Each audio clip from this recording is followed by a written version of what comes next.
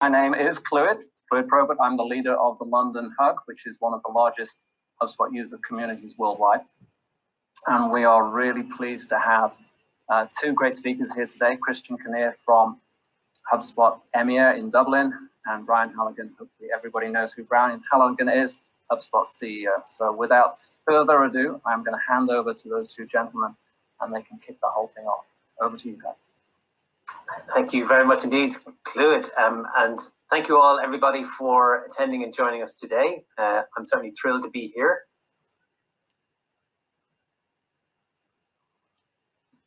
Brian, would you like to introduce yourself too? Hi, I'm thrilled to be here too, Brian Halligan. Nice to see y'all. So we've got a packed list of things to talk through today. We have a load of different topics. Myself and Brian are going to kick over and back between us today. Probably the biggest elephant in the room is the situation that's going on in the world and outside, in the world of business and in private lives too. So maybe we'll start with that, Brian, if that's okay with you, and maybe discuss that in a little bit of detail. So I guess folks are probably curious, firstly, maybe talk through how HubSpot is dealing with the current situation as a business. What's happening? Yeah, sure. First of all, just appreciate everyone joining. Certainly tough times. At least on our side, I'm talking to a lot of HubSpot employees, and employees have run the gamut. We've got single employees who haven't really had any physical contact for a couple months now, and they're terribly lonely. And then we have, single parents with 3 kids at home trying to homeschool their kids and work at the same time. So on every end of the spectrum, it just seems to be tough. And boy, it's a grind. So I appreciate you all joining. In terms of how we're thinking about it at HubSpot, Dharmesh and I started the company 14 years ago, and when we started it, the phrase we use is we wanted to build a company that our grandkids would be proud of. And in order to do that, I don't think you just build a company that's big or that's profitable. You need to build a company that's a good partner to its community, to its employees, to its partners, to its customers, to its shareholders, to all its stakeholders. And we talk about that we don't just want to be red-blooded capitalists, we really want to be compassionate capitalists. And now's a good time not just to talk the talk, but to walk the walk. So we're trying to act with empathy and compassion these days across all our stakeholders. So that's kind of roughly how we're thinking about it. Great. And one of the things that I've heard you speak about many times about building a company that your grandkids would be proud of. And one of those elements is a company people would love to work in and be happy working in. And HubSpot has been recognized from time to time for being a great place to work. So I'd love to hear maybe in the business leaders too of how you're thinking about employees during this time. Yeah. I think we have a lot of employees, thousands of employees now. And they're spread across a few offices and remotely. I guess the first thing we did, and you probably all did the exact same thing, is said, you just start working from home and try to get yourself into a new normal. It does feel like folks have done that. It took a while to get into kind of a new normal. People are kind of coming in and out of that normal probably. I guess the things that are a little more unique that we've done are, with my exec team, we've done a weekly, we call them an AMA, Ask Me Anything, where we hop on a Zoom and anyone in the company can hop on and ask us whatever they want, from, what room are you working in, can we see it, to, what's our future strategy. And that's been, I think, helpful. Our culture team's done some cool stuff for our employees. Like, we've done a bunch of programming for them. We've done a lot of programming for kids. So, every afternoon at 3 o'clock, for example, there'll be some programming with a clown, let's say, for kids from 3 to 6, and then for kids from 6 to 12, there'll be other programming. That's been well received, and we're trying to inspire the employees. So we've had a lot of, we call them Hub Talks. Guest speakers come in and talk about interesting things, and we've had some really heady, like Harvard Business School professors, but we also had the Tiger King. A wide variety of different people come and talk to the employees, and that's been relatively well received. So we're doing our best. I feel like our employees are showing a lot of resilience and doing really well. At times, I feel like over the last couple of weeks, I've been a little bit frustrated, but overall, I think it's gone relatively well. Great.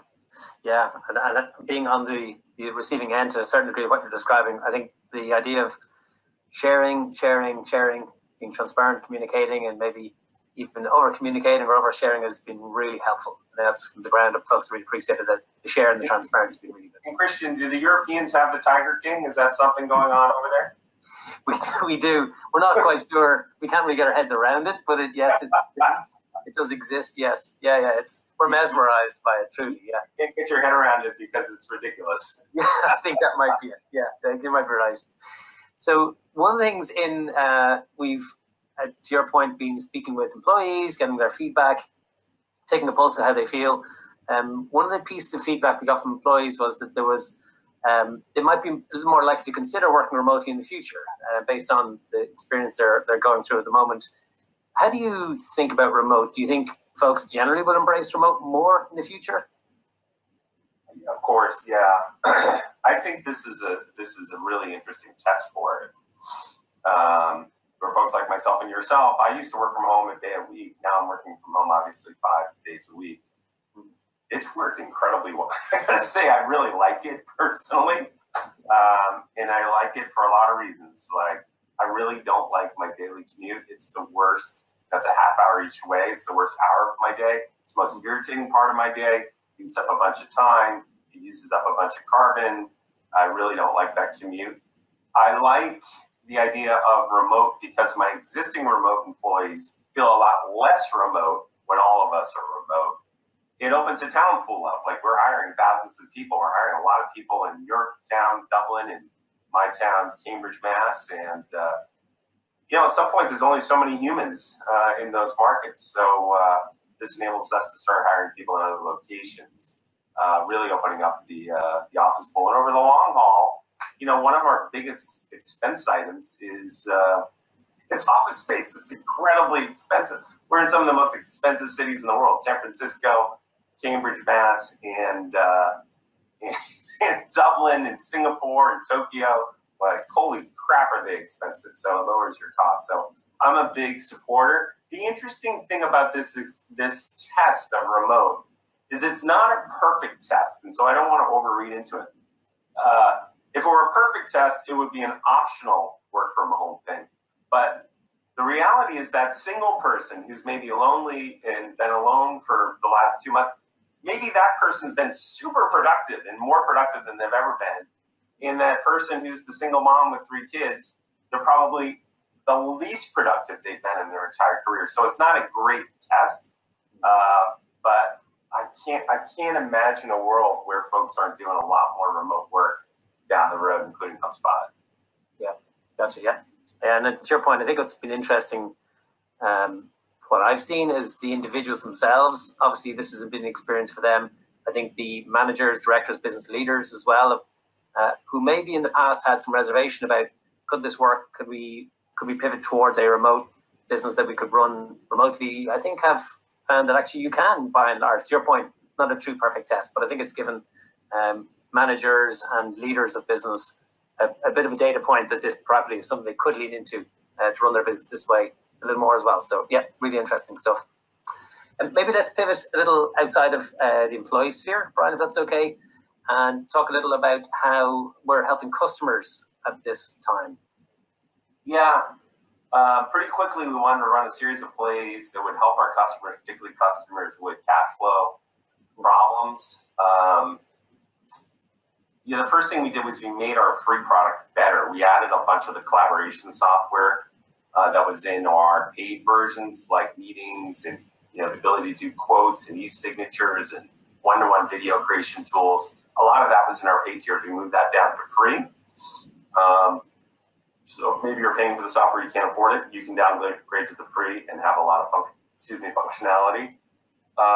One thing we did that seemed subtle but seemed to work is we had marketing email send limits to prevent people from abusing our system. We opened that up so people could readily keep in touch with their customers. The thing that surprised us the most in terms of the impact is we lowered the price of our starter growth suite. So if I think of HubSpot, we have a free tier, a starter, a pro, and an enterprise. Starters for a smaller business, a startup. And And we made that for all of our products, the marketing, sales, and service. If you bought them together, you could buy it for $50 a month. And that was a giant discount over what we were offering. Lots of people downgraded to it and seem to be enjoying that. And lots of new customers have come in and started buying that. So that's been an interesting experiment for us. We thought it would get good uptick. It's got larger uptick than we thought. The other thing we've started to do that I like a lot that we should talk about is we have 78,000 customers. We're able to anonymize like traffic data across all our customers, lead data, deal creation, deal close, like we're a CRM platform that so many of these companies run their business on, and see the aggregate impact on how our customers are doing writ large. And I think it's pretty interesting. I think we should chat about that a little bit. Yep. This is the benchmark data, right? The ones we've been hearing about. There's a couple, and you might know more about some of the European details than I do, but so if you look across deals created across all of our customers across the globe, from kind of steady state in the middle of February before COVID started hitting at least the Western world in a big way, to the first week in March, is about a 30% drop off in deals created. So that's a massive dip in the economic activity of, let's say, the HubSpot sphere, those 78,000 customers. The good news is that's starting to climb back. It's gone from 30% down from steady state to 12% down. The last week actually was pretty good. I think the encouraging thing for Europe, by the way, Europe went down more than the rest of the globe, but it's starting to come back quickly. In Europe in particular, what we're seeing is some nice momentum around the markets that are opening up, like Germany, Italy, and Spain are starting to open up. And you can see it in our data, this nice acceleration. So week over week, Germany was up 14%, Italy was up 23%, Spain was up 35%. They're not back up to steady state, but we're definitely seeing that things are starting to, grow again. It's interesting what's going on. Yeah, absolutely. That low you described in Europe dipped to about 35% down off what would have been the pre-COVID deal creation run rates. That's halved in the meantime, so it's in the mid to late teens in terms of how much off the pace it is. So it is definitely improving. It's improved a bunch in the last number of weeks as people start to see beyond the current horizon what might be over the next horizon or two, and they're planning ahead and thinking a little bit ahead. I think what's also interesting in the data is the amount of visitors and online traffic is enormous. So we've seen huge growth, and all our customers have seen massive growth there too. And you touched on that. I think it's going to be interesting for the marketers and sales folks on this call that a lot of that traffic is probably traffic that might not have been traffic would have come to them in the first place. And so far as those folks are pivoting online, looking for solves and solutions, options, will take a little bit more nurturing, a little bit more education, more awareness, and to understand their situation, the options that some of the service providers and customers can offer to them. So there's a big surge that won't all materialize into business immediately, but it's a really interesting opportunity for folks to nurture that demand and offer helpful advice. And to your point, depending on the business they have, is offer simple products or simple offerings to folks to get started and start to navigate out of the path. But it's certainly picking up and certainly trending in the right direction, which can only be good news. The other thing I noticed about the data, Christian, was different industries seem to be recovering at different rates, and not surprisingly, travel and hospitality, they were down like 60% each, and they haven't recovered. They're still stuck down, as you might imagine. Some other industries, they're starting to recover, like manufacturing, consumer goods, construction are back to normal. Software is a little off, but some industries have bounced back and been more resilient than I would have even expected. So that data I think is really interesting, and we can provide a link in the notes later, or you can just Google benchmark data from HubSpot. It's fascinating. You can drill down and see what's going on, and then compare your company to what's happening, in your market writ large in your vertical. Yeah, absolutely.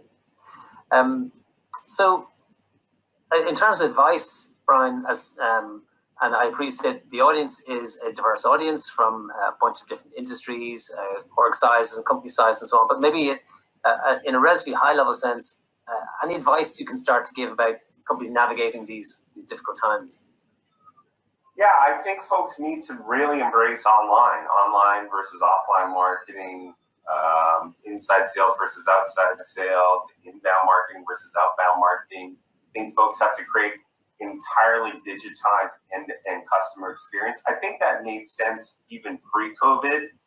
I mean, COVID just speeds it up. It just kind of moved the future in terms of that stuff. So, it's kind of the stuff we've been, pounded on tables on for 14 years. I think folks have to go all in on this type of marketing and selling and servicing and digital experiences. Whatever buzzword that people are using these days or you're using inside your company, you got to triple down on it. Yep. And I know you and I, we've talked at times about some just really interesting examples. We see it in our own customer base. We've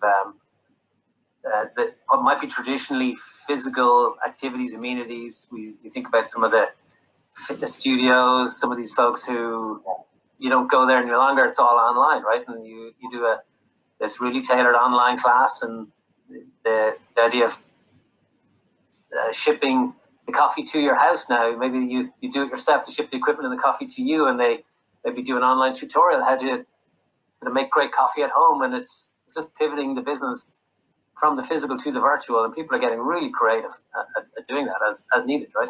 Yeah. Necessity is the mother of invention, and that's really going on right now. And gosh, it is a brutal time, and you have to take aggressive measures. And I think one of the aggressive measures you got to do is really digitize everything. Mm-hmm. That's totally self-serving. Of course, I'm going to say that, but it's, I would tell that to my brother-in-law as well as all of you. Mm-hmm. Yeah, and I think one thing I've seen as well in little of what we see with our customers, our partners, and what we've looked to do ourselves is just leaning into that empathy piece, because there is a requirement, I think, to empathize with your market, your audience, your customers, see how you can help and lead with that helpful empathy. And I think people will respond in terms of, you're here to help, you're here in these difficult moments. There will be a commercial conversation somewhere along the way that will be appropriate at the right time. But I think we've seen, again, customers and partners and ourselves leading with empathy has been a correct way. I think it's been the right thing to do. Yeah. So maybe to move away from the crisis and take a sideways segue to talk about your recent breakup. Love of the funnel. Your beloved funnel. Tell me more. Yes, let's do a chalk dot. All right. So ye old funnel. Can you see my drawing? Yep, can do. I've been drawing funnels on chalkboards and whiteboards for 30 years. You got marketing, you got sales, and then magically a customer kind of plops out the bottom. Now, I love this metaphor. I loved it, but it just doesn't work anymore. It's not working for me. It doesn't give any credit to your customers. So, word of mouth. Like when I talk to a HubSpot customer, many of you on the Zoom today say, "Well, why did you buy HubSpot?" And of course, you can say, "Oh, we liked your content marketing, and we liked your thought leadership, and we tried your software, and your sales rep was good." But typically, the number one reason someone buys HubSpot is they used it in their previous company, or their friend used it and was delighted by it. Like marketing and sales are good channels. Our best channel and yours is customers, and that's become an even better channel over time because there's so much information out there on the internet for potential customers to consume from existing customers. Like for us, this is a site called G2.com. If you're not sure about HubSpot, you don't take our word for it. Go to G2.com and check it out. There's good reviews on there and bad reviews. You can see the whole gamut. So I don't like this metaphor anymore.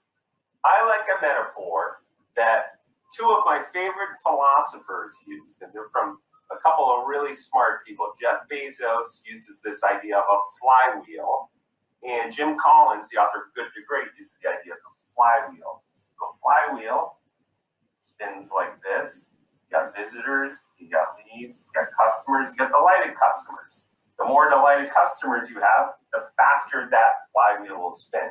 And so inside of HubSpot, we try to measure visitors, leads, customers, and delighted customers. And the more delighted customers we have, the more visitors, leads, and customers we have. This thing really gets spinning in a strong way.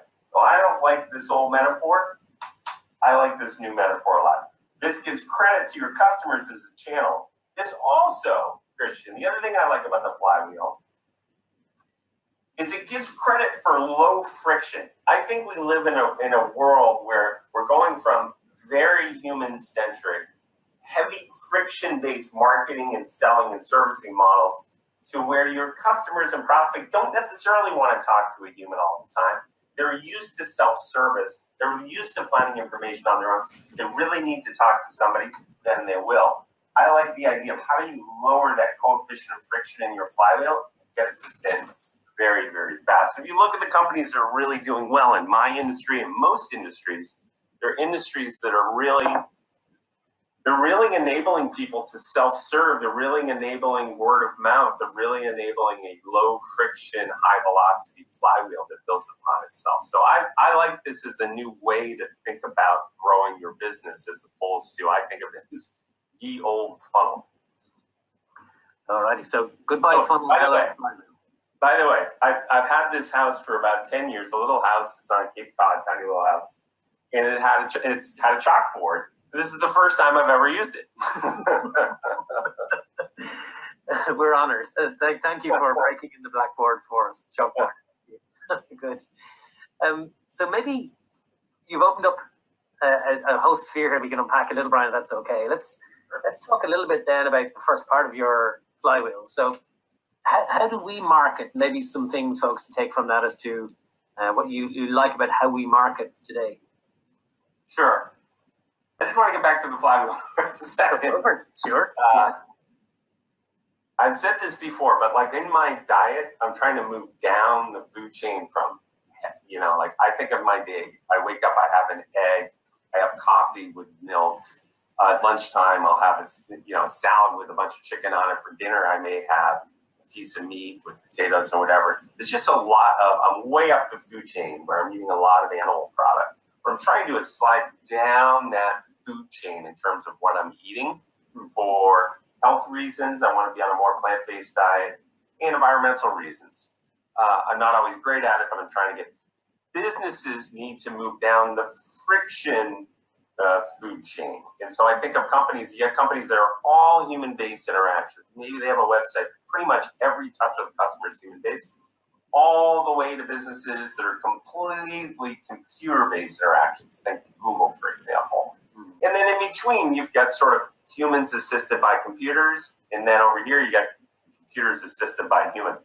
I would just encourage people, wherever you are on there, try to move your way down that chain. If you move your way down that chain, it's a more profitable way to do business. It also really does match the way people want to buy today. So I would encourage that when you think about friction and lowering friction in your own flywheels. Really cool. Yeah, got it. And I think, to that point, people tend to put a lot of effort into creating speed and putting energy into the flywheel, and more conscious thoughtfulness about removing friction will make it easier for that, get a return on that energy being put in. That makes a ton of sense. Yeah, got it. Great, thank you. So let me go back into the question I had a moment ago, if you don't mind. How we market and maybe how we're marketing now in the context of what you just said. Yeah. Okay, I'll go on a bit of a rant. I kind of think of marketing, HubSpot's marketing, as the 3 C's of marketing. The first C, content marketing. And this is kind of ye old inbound marketing that we've been talking about for 14 years. And ye old inbound marketing is working better now than it ever has. And I think COVID has accelerated. So if you look across all of our 78,000 customers, website visits are up about 25% since COVID. So that very, very beginning of the flywheel, people are doing far more website visiting. They're home a lot more, surfing a lot more. So that's changed a lot. We've been at it as HubSpot as a company for a long time. So we get, about 10 million visitors a month just from Google organic and just from spreading on social and not even ads. So content marketing works better than ever. educating your potential customers versus interrupting them works really well. I got a quote I wrote down for this call. I really like this guy, Guy Kawasaki. Guy Kawasaki, many of you may know, he was the evangelist at Apple, like team with Steve Jobs back in the day, and he's a very thoughtful fellow. And he said, if you got more money than brains, use outbound marketing. If you got more brains than money, use content marketing or inbound marketing. And I think that's more true now than it's ever been. So I would encourage people, if you're not leaning into it, it's an investment. It's a different mindset. But you got to really get good at creating content. And it doesn't matter what kind of content. You create blog content, create an awesome podcast in your vertical. You can create a weekly video piece. Any kind of content would be really good, as long as the quality is high. And just start cranking that out. And it will pull people in. It does double duty. It pulls people in. It also is just engaging people as they're interested. So maybe somebody visits HubSpot.com for the first time because they Google marketing automation. I don't know. They land on our landing page to look at stuff. But then maybe they're searching on something completely different a week later. Bam, they're back on HubSpot.com. And it's just like everywhere they look, they're tripping over HubSpot. You want that to be the case in your industry. Dominate that search, the search, and match the way you go to market with the way people actually want to buy this stuff. People don't want to buy today with a cold call. People don't want to buy with like obnoxious ads. They really want you to match your go-to-market with the way they want to buy stuff. And it's changing. The second thing we're doing is code marketing. So I think it was content marketing. We create all this content, pulls people in, engages people, really good mojo and Google from that. Scales really well. Like if we would never do this, but if we let all of our content creators go for a quarter, let's say, we would still get all that traffic. It's all that content. We don't rent space from someone else. That's a permanent asset on our marketing balance sheet. It continues to pull people in and leverage over time. So it's really leverageable. The second I think about is code marketing. And this is we're in the software industry. It's applicable in almost any industry these days. People want to try stuff before they buy it. And so the challenge for us is how do we make our marketing and sales and service software CRM offering so easy that they can go and try it without a lot of training or whatnot, get in there and learn it and start to use it. And then as they grow, they'll upgrade to more compelling offerings. So we have hundreds of thousands of users on our free version, and a big channel by which we grow our business is they go from free to starter to pro to enterprise. We try to match our pricing with that. So that's gone really well. The third C is conversational marketing. This one is really popped during COVID. So if we look at the amount of conversations going on the websites across all 78,000 of our customers, that's up over 20% from pre-COVID. So COVID has been it's been really bent the curve in terms of people's interest and ability to chat on the site. I think fundamentally humans, all of us, we're lazy. We're just lazy. We're a lazy species. And I don't think people as much want to go to a website and navigate around to all your different pages and even go to the search bar and get crappy results. They just want to go to the page and search. So they'll go maybe look on the homepage. More and more we're seeing people, I don't want to navigate your 1,000-page site. I'm just going to ask the question I have. And you can build a relatively simple bot to answer a lot of those questions, or you can man that with humans who can engage with them. And that's really gone up. So those three plays for us on the marketing side are all working incredibly well for us and have scaled for us. We're $800 million in revenue. The content marketing thing we've been doing since day one worked incredibly well and scaled nicely. The code marketing thing, we started around $100 million in revenue. That scaled nicely. The conversational marketing, we probably started around $300 million in revenue. All three of those things work and scale really nicely from startup to big company. Got it. Very good. Thanks for that. If you'll forgive a clunky segue, given you've outlined your 3 C's, maybe I'll ask you about one other C that folks in this call will be aware of.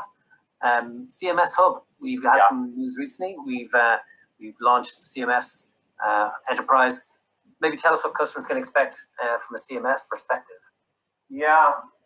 We've been in the content management system business for 14 years, but it's been a small very small investment for us. And about a year and a half ago, we started to talk to our customers and partners about it. And they were like, you know what? It may be a small investment, but this thing is really good and has huge potential. And the value of connecting your CMS with the marketing and CRM software really opens up tremendous capabilities to create an awesome experience for our customers. And so about a year ago, we decided to make a big investment in it, poured a lot of R&D resources in it. And we took this kind of add-on product, we made it a full hub, and we have CMS Hub Professional, CMS Hub Enterprise, and it is a fantastic offering. I'm absolutely delighted by it. The product is selling exceptionally well.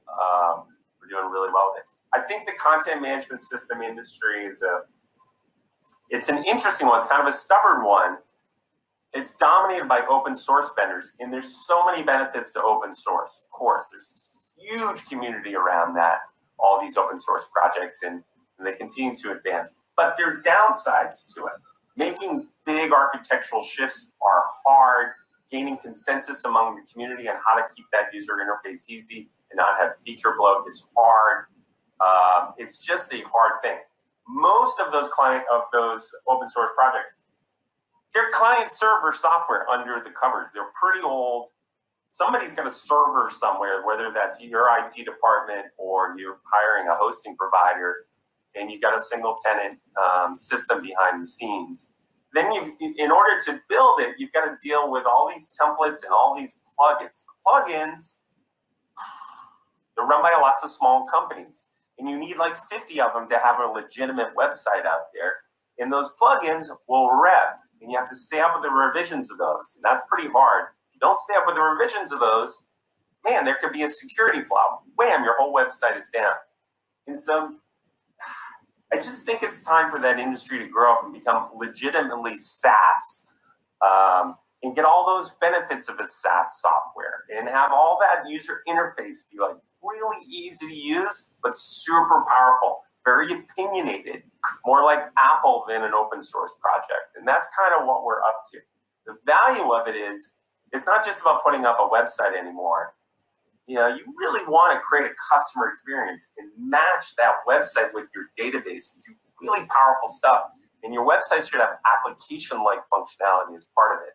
And so I think one of the things we've done with this new CMS Hub is blend that kind of classic HubSpot ease of use with some serious power for a developer, for an IT person, for a marketer to really get after it. So if you haven't checked it out, have a look. I mean, CMS is a funny thing. You may be super happy with your website and you're never going to redesign it. It just kind of sits there. But I think a modern website should be a living, breathing, changing thing. And I think we've got a really good offering out there. So if you're an existing HubSpot customer, have a look. Great. Thank you, Brian. We've tackled the first part of the flywheel. I'll maybe relatively quickly move to the other two, if that's okay, and talk a little about, get your thoughts on flywheel sales. Yeah. Okay, during COVID, it's been interesting what's going on with sales. The amount of cold sales emails is way up. It's up 60% over sort of steady state pre-COVID, but the open rates are way, way, way down.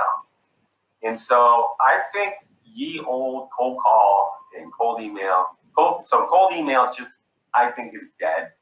And I think COVID's like the nail in the coffin. Cold calling is off, you know, and I think the reason it's off is no one's sitting at their desk with their phone on answering the phone. And I think of my career, like one of my first job out of college, I was a BDR, an inside sales rep. And my boss would say, hey, you get a cold call and give me a list, and I would cold call. By the way, really hard job, super frustrating. But back in the early 90s, it kind of worked. People had phones on their desk. You could call the operator. They would connect you to them. You could leave a voicemail. Like, it kind of worked. I think a year from now, when we're out of COVID, most people aren't going to be sitting at their desk. You know, they're going to be using Zoom for most of their conversations, not their phone. And so I think ye old cold call is dying too. So I think sales marketing has to step up and do more of the convincing and trust building. But I think sales needs to change. I think the sales profile needs to change. If the profile back in the early 90s was, well, we want a hard charging, really aggressive, really motivated person who doesn't get frustrated by getting no's a lot of the time, to, gosh, someone who's smart and someone who's empathetic and someone who understands and listens more than they talk. That's the new profile. I think the sales rep profile in the industry is going to go through a really cool transformation over the next couple of years, and I think COVID's going to accelerate it. So I'm excited about what's going on in sales. Sales is going to go through changes now that are similar to what marketing has been going through the last 14 years, let's call it. I think this big shifts afoot. The old playbook just isn't going to work. There's no way it's going to work in the future. Yeah. And maybe to complete the cycle then on the service side of things, Sure. You're seeing or thinking on the flywheel service side of things. Yeah. I look around and I see the best companies that really, the only way to scale your business is word of mouth now. Like underneath all the good marketing and selling you're doing, it's word of mouth. And nothing slows down word of mouth. Nothing adds more friction in your flywheel than someone gets a bad service experience. And it happens incredibly often. And the root of the service experience isn't so much that people don't invest in people to serve. I think they don't invest in the right system to serve, so that when that conversation happens, that service person has the context of what's been going on with the problem with that potential customer and connect the dots all the way through for them. And then if they don't solve the problem, the customer calls back, that other service person has all that context. So I almost think the service persona, the person doing servicing today, I don't think that persona is going to change that much like sales. But gosh, if you want to do servicing well, you need like a real CRM back end, and you need to connect sales to services, and you need to have a persistent record that lives and breathes of what that prospect and that user and that customer is doing. That's the way you create a delightful experience. And if you talk to all the experience disruptors out there, they're doing really cool stuff on the consumer side. They're good at CRM. They're good at customer records. They're good at segmentation. They're good at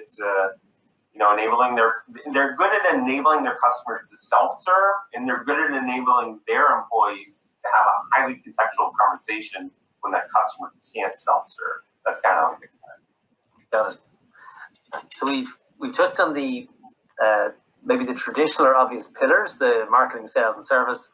I know there's another component here that I know you're passionate about, and it's often underrepresented and overlooked, is the role of operations. Yes. I would love how you think about that. Okay. Christian, when we first started HubSpot 14 years ago, marketing was changing a lot. Prior to that, marketing was doing, brochures and trade shows and PR, stuff like that. And consumers were changing the way they were buying, and they were spending less time consuming that type of stuff, and their expectation was they could find the answer in Google, or they could find the answer on your website. So marketing got more important, a lot more important back then. And what we noticed is the profile of that marketer had changed and become more sophisticated and had a whole bunch of new skills. And we also noticed that the first marketing hire in a company happened earlier, whereas maybe your first dedicated marketer happened at 40 or 50 employees. Now it's happening, by the time you had 10 employees, you had a dedicated marketer. Operations going through this kind of a similar shift today, where ops people inside of companies, they're not necessarily well equipped with the tools they need to be successful. They're not necessarily having a seat at the table where they need a seat, and they're getting more important. The leverage inside of companies seems to be with these operations people. The profile of these operations people seems to be changing. They're very sophisticated, smart people. They're early adopters of technology. They want to be in front, not behind. So I think the whole operations ops industry is going to explode in the next 5 years. And marketing ops in particular is going to explode. And there needs to be a whole new tool set for these people. There needs to be, we need to embrace them as an industry. HubSpot's embracing them. We need to create content for them. We need to train them. We need to help them along in developing their career, because they are the key to taking your 20-person company and turning it into a 2,000-person company. When we were 20 people, Our best sales rep was the most important person in the company. When you're 200 people, and you've got 30, 40 sales reps, that ops person unlocks all those sales reps to be much, much more productive. So there's a big shift going on there that I like a lot. We're also seeing that ops person, it used to be you hire your first full-time ops person, typically in sales ops around 30, 40, 50 employees for first full-time job. Now it's showing up very early, like at 10 employees, you've got your first ops person hired. And so this is going to be something to keep your eye on. If I had career advice for people, if you're kind of an ops person, lean into it. Call yourself an ops person.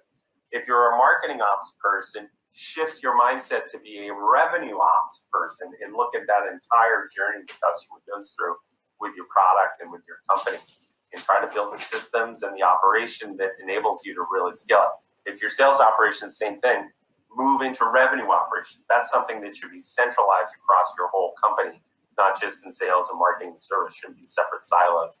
It should be together. So I'm super excited about that persona. If I were early in my career, I think I would try to be a revenue operations person.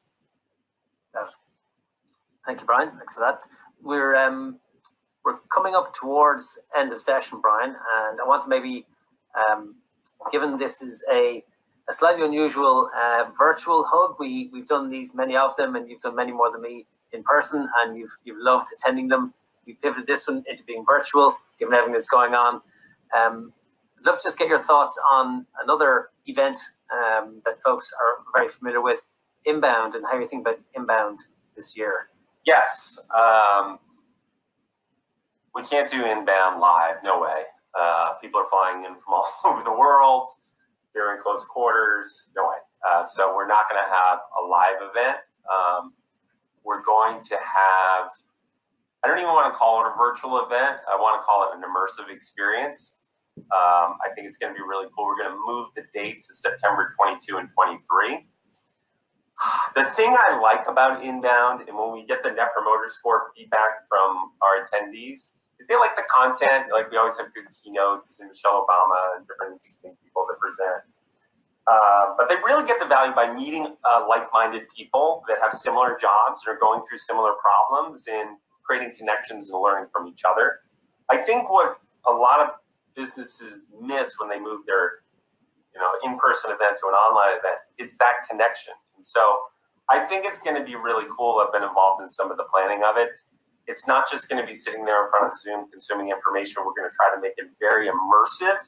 We're going to try to make it very collaborative and highly engaging. And we want to kind of rewrite the rules on how to do one of these online experiences. And so stay tuned for that. Go to inbound.com if you're interested in coming. If you already bought a ticket, you'll get an email with what to do.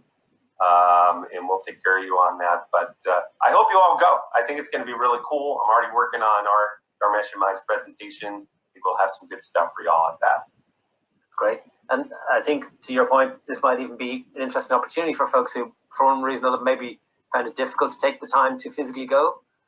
This is a new and different opportunity to experience Inbound in a different way. So, yeah, I hope folks in Europe embrace it. We'll see. Yeah, thank you for that.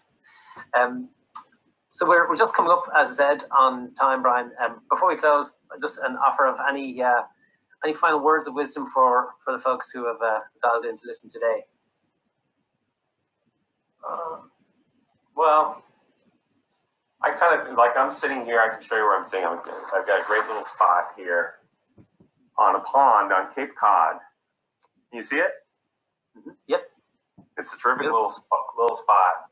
The thing about this spot is we get hurricanes here, and they really rip through here pretty good. And I kind of think of this as a hurricane, the COVID, where it showed up on the radar, and all of a sudden it was on us, really on us. And it's been trying. I mean, forget about business. Like, so many lost lives of family members and whatnot. It's been brutal. I will say, the thing about this hurricane, it'll pass. I don't know when it'll pass, but eventually it will pass. We'll get treatment eventually. We'll get a vaccine eventually. we'll get back to some sort of a new normal eventually. And it's been a brutal 2 months for me, for so many people on this. And I feel like we're making progress on it. I feel like the world is pretty resilient. I'm not a huge fan of governments in general, the US government. I feel like central banks and governments have acted, have done some good things, particularly the federal, the Fed in the United States and the central banks in Europe, to avoid an absolute economic catastrophe. I feel like there's been some heroic work from medical workers. And I feel like humankind is resilient. I suspect a lot of you are resilient.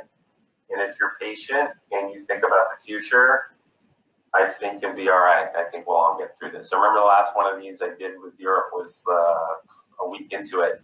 And things are just, really grim. And I'm personally feeling a little better. I'm looking at the data. And it's going to take a while, but I think we'll get through this. And I wish resilience for all of you and all your companies. Great. Yep. Thanks for that, Brian. I know I'll use some of your own words back to you if you don't mind, but you spoke previously about being fiercely optimistic about when we're customer-centric and staying close to customer, staying close to your partners. The quality of that relationship will see people through difficult times such as these. So stay the course in terms of being customer-centric, being close to your customers, stay close to your partners. This is the time to do that and do it well. You'll endeavor and you'll get through this exercise, through this time by doing many of those pillar behaviors and things that got us to where we are. Continue doing those things. So great stuff. Super. Brian, thank you so much indeed.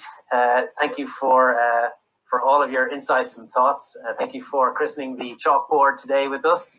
A special moment for everybody, including your chalkboard. Super. Thank you.